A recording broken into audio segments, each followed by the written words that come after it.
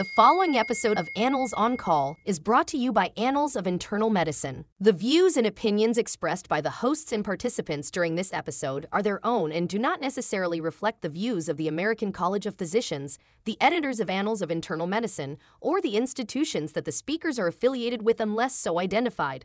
All relevant financial relationships have been mitigated. Information contained herein should never be used as a substitute for clinical judgment.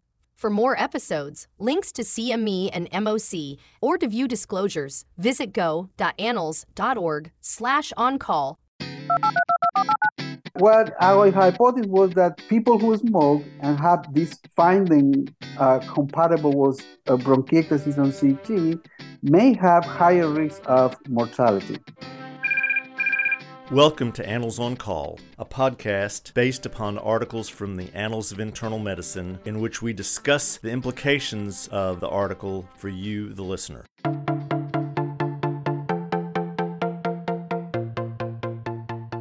This is Dr. Bob Centor. I'm Professor Emeritus at the University of Alabama at Birmingham and former chair of the Board of Regents for the American College of Physicians. This episode of Annals on Call features an article titled Suspected Bronchiectasis and Mortality in Adults with a History of Smoking Who Have Normal and Impaired Lung Function. Joining us is the first author, Alejandro Diaz, who has both an MD and MPH. He's an associate professor of medicine at the Harvard School of Medicine and lead investigator in the Division of Pulmonary and Critical Care Medicine at the Brigham. Alejandro, thank you for joining us. The whole concept of bronchiectasis and mortality in patients who smoke is fascinating to me. I think before we discuss the study, maybe it's worthwhile for us to define terms for the audience. So first of all, how do you define bronchiectasis? Well, first of all, thank you for having me. Well, bronchiectasis is I think, better understood as a clinical syndrome characterized by cough and sputum production, and in the context of an abnormal pathologic dilation of the airways, which are visible on lung imaging. So this leads to recurrent infections and exacerbations, which causes further damage to the airways. So I've heard about bronchiectasis my entire career. I was fascinated by the concept of suspected bronchiectasis. So in this study, you had CT images and you had history. And so how did you decide someone had suspected bronchiectasis? Well, Bob, first of all, we came out with this term for this article because essentially what this means is this is an incidental finding on lung imaging in people smokers who were enrolled for other reasons to a study. In this case, the study was about COPD. And so what we did essentially is, we identify bronchiectasis on CT and then use the report of their symptoms and flare-ups in the past year to combine them and define this as suspected bronchiectasis. So what is missing from making an actual diagnosis of bronchiectasis? So what is missing is a physician diagnosis of it, right? Okay. So these people were not aware of this feature on CT that, in fact, was an exclusion criteria. So people who knew that they had this condition couldn't participate on the study. Okay. So that's an important detail because we are discussed later, but this situation might be encountered by EPCP. Right. So a patient with a history of smoking comes in to my service and the chest x-ray shows a shadow. So I get a CT scan and it looks like it might be bronchiectasis, but they didn't come in for that. They came in for something else. now I'm suspecting it, I might go back and ask them questions to see whether or not they actually have the clinical evidence of bronchiectasis. That's right, Bob. I think you're on the right path. Typically, if that situation happens, you go back, you check for respiratory symptoms, history of respiratory acute events like acute bronchitis or this kind of diagnosis in the past. And if that happens, you have now imaging plus symptoms, you may say, well, it might be true that maybe there is a clinical syndrome of bronchiectasis. So you have options here. You may study further the patient and order a breathing test or some exams to determine what is the etiology of this process besides smoking, or even make a referral to a pulmonologist to further study this patient. So the patients in your study had the CT scan, you have some clinical information, and then you also have spirometry. And then you broke the patients who had suspected bronchiectasis into three groups, if I understand. Normal spirometry, COPD spirometry, and then something called PRISM, and I don't know what PRISM is. So could you teach me what PRISM is? Of course. When I am fortunate first of all to know the colleague who made this acronym, Dr. Emily Wang, which is faculty of our, who is a faculty of our hospital. And so this stands for preserved ratio and impaired spirometry. So essentially, it is a pattern of the breathing test in which there's no obstruction, but the lung function is not optimal. This pattern used to be called restrictive pattern some decades ago, and now we call it PRISM. And studies have shown that people with this pattern tends to have high BMI and, more importantly, increasing chances of developing COPD. That's why it has become like, at least in our specialty, an important group of people to check out. Okay, so now we know what we're dealing with. We have the CT, we have some clinical information, and we have spirometry, and we divide them into three groups. Now, what are we looking for after we divide them into three groups? Yeah, so what our hypothesis was that people who smoke and have this finding compatible with bronchiectasis on CT may have higher risk of mortality. We have, of course, prior information to make the hypothesis, like people who smoke and have bronchiectasis have higher chances of dying if they have this bronchiectasis feature on CT. We knew that. So, because in this study we have these three groups, was kind of important to us to look at other groups that were, at that point unknown what was going on in terms of death risk and having bronchiectasis. And so we look at these three groups. As you described, normal people who smoke with normal spirometry, people with PRISM, and people who have the obstructive pattern, so COPD. And it was really interesting that, we found even the higher effects on people who smoke and have normal spirometry. And so these people have higher risk of mortality if they have this suspected bronchiectasis. So abnormal airways on CT plus respiratory symptoms. So these people, based on our results, need some, further follow-up or workup to make sure that, we get it. So if I remember the article right, you reconfirmed that people with abnormal spirometry that we would expect for COPD, those people had bronchiectasis had increased mortality. That people who had normal spirometry, they had increased mortality if they had suspected bronchiectasis. But that in between group, the possible, what we used to call restrictive lung disease, the PRISM group, you didn't have enough people in that group to really tell whether or not there was increased mortality. Is that correct? I think the number is still big. It's around a little less than 1,000 people in that particular group. But you're right. Was an increasing risk, but the confidence interval were kind of crossing the one. So we can for sure say that really, make the hard line to say yes, that's an increased risk here.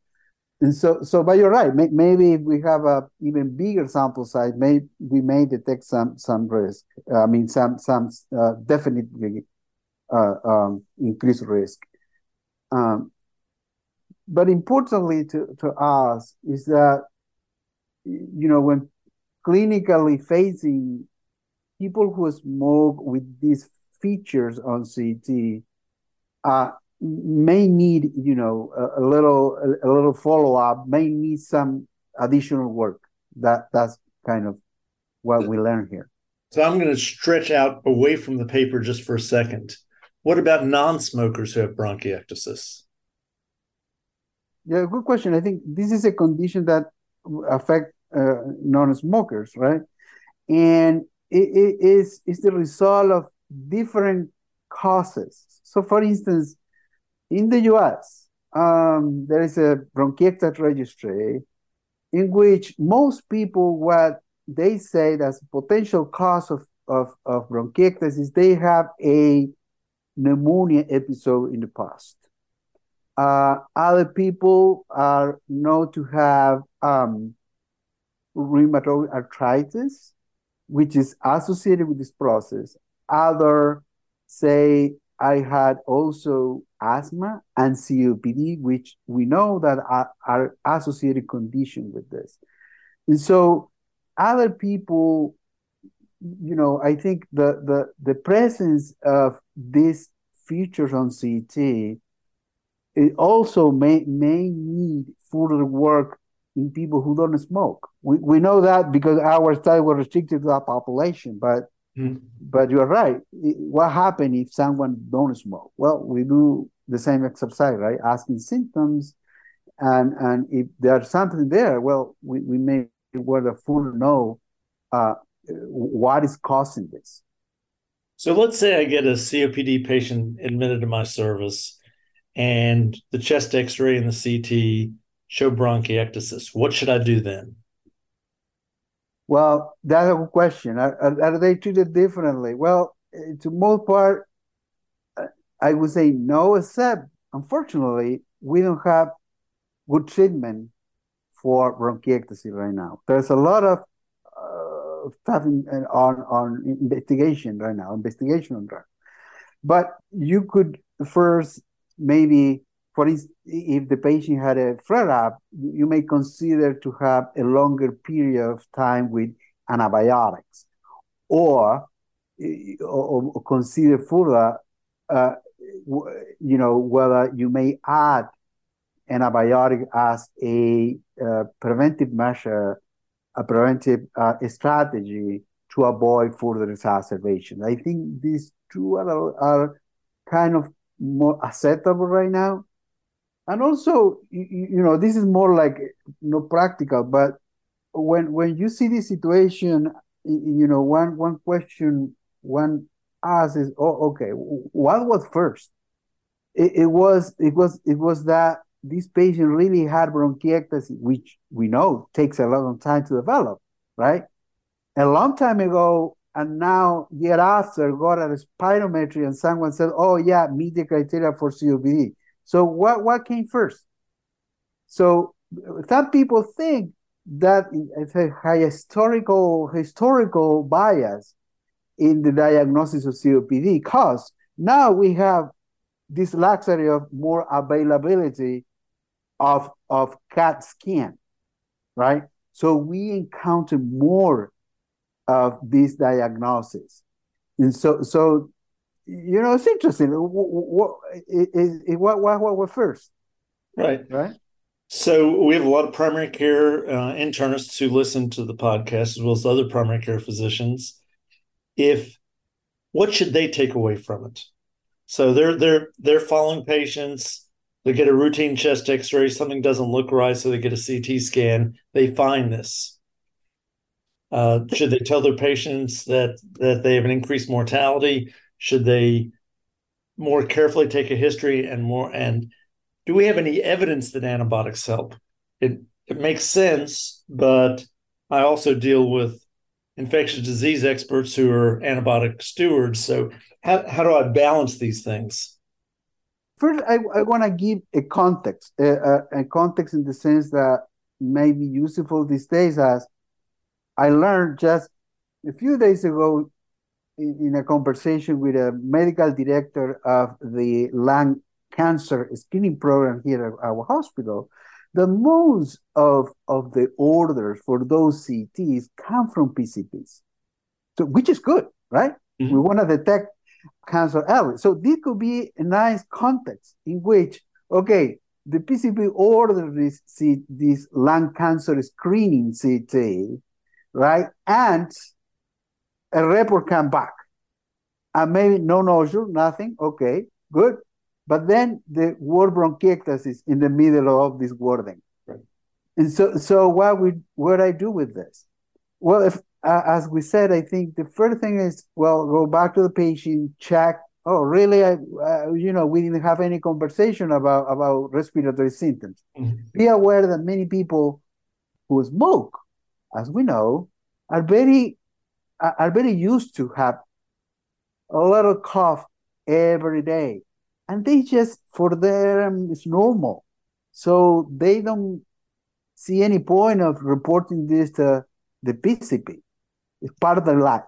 So that thing is, so go back and ask for this simple question about chronic cough, sputum production, flare-ups related with respiratory system, and then further work could be done. For instance, we know that this patient also has another disease that might be explaining this, like rheumatoid arthritis or inflammatory bowel disease. We know that maybe even have a genetic condition, right? So I think there's some tests that could be done there to further determine the etiology of this. Well, as I said, you may choose also, depend on the institution you were, and the workflow of this might be useful to have a pulmonologist come in the discussion of patient care. So in practical terms, I would say it needs more evidence. I mean, we need to do more exams to determine really what this means, what is associated with that disease or not. In terms of treatment, it depends on the patients. If the patient really is symptomatic, it's good we know something now that we didn't know before, right? If this patient had again an episode that's compatible with exacerbation or increase of their chronic symptoms, right? We know that there's a structural airway disease that may explain what is going on, and so that may need treatment and see the response to that. But going to your question about, well, we have evidence of antibiotic specific antibiotic. No, we don't, especially inhaled. No. So far the trials have failed mostly, but there are others that are underway, and so we may have further answer later. So it sounds like this is an area of study in pulmonology that we need to pay attention to, because we know that what your study tells us is the fact that they have the bronchiectasis is a bad marker. and that we need to do more. But one of the things I love about this is you send someone off for a lung cancer screening, you find bronchiectasis, and it sends you back to take a better history. Sometimes an imaging can help you improve your history taking. And to me, that's very encouraging, because I'm sort of an old guy and I like the idea of trying to learn as much as I can from the history. Yeah, no, absolutely. You are totally right. But also true right now that, right, for good or bad, now as a physician has to check a lot of boxes, right? And one of the boxes maybe now is, this is a heavy smoker and need, the CT scan. So you check that. But that you check as a routine thing, maybe because just meet that criteria, right? Smoking criteria, and that's it. But you're right. This helps you to go back and, oh my Lord, I need to talk with this patient again and see maybe he has this symptom and we didn't talk about that. Well, Alejandro, thank you so much for doing the study and for sharing a lot of insights about bronchiectasis in smokers. I think you raise as many questions as you answer, and that's the way science works. And so I love it. Thanks again. Thank you so much. That is what keeps us busy. Thank you so much.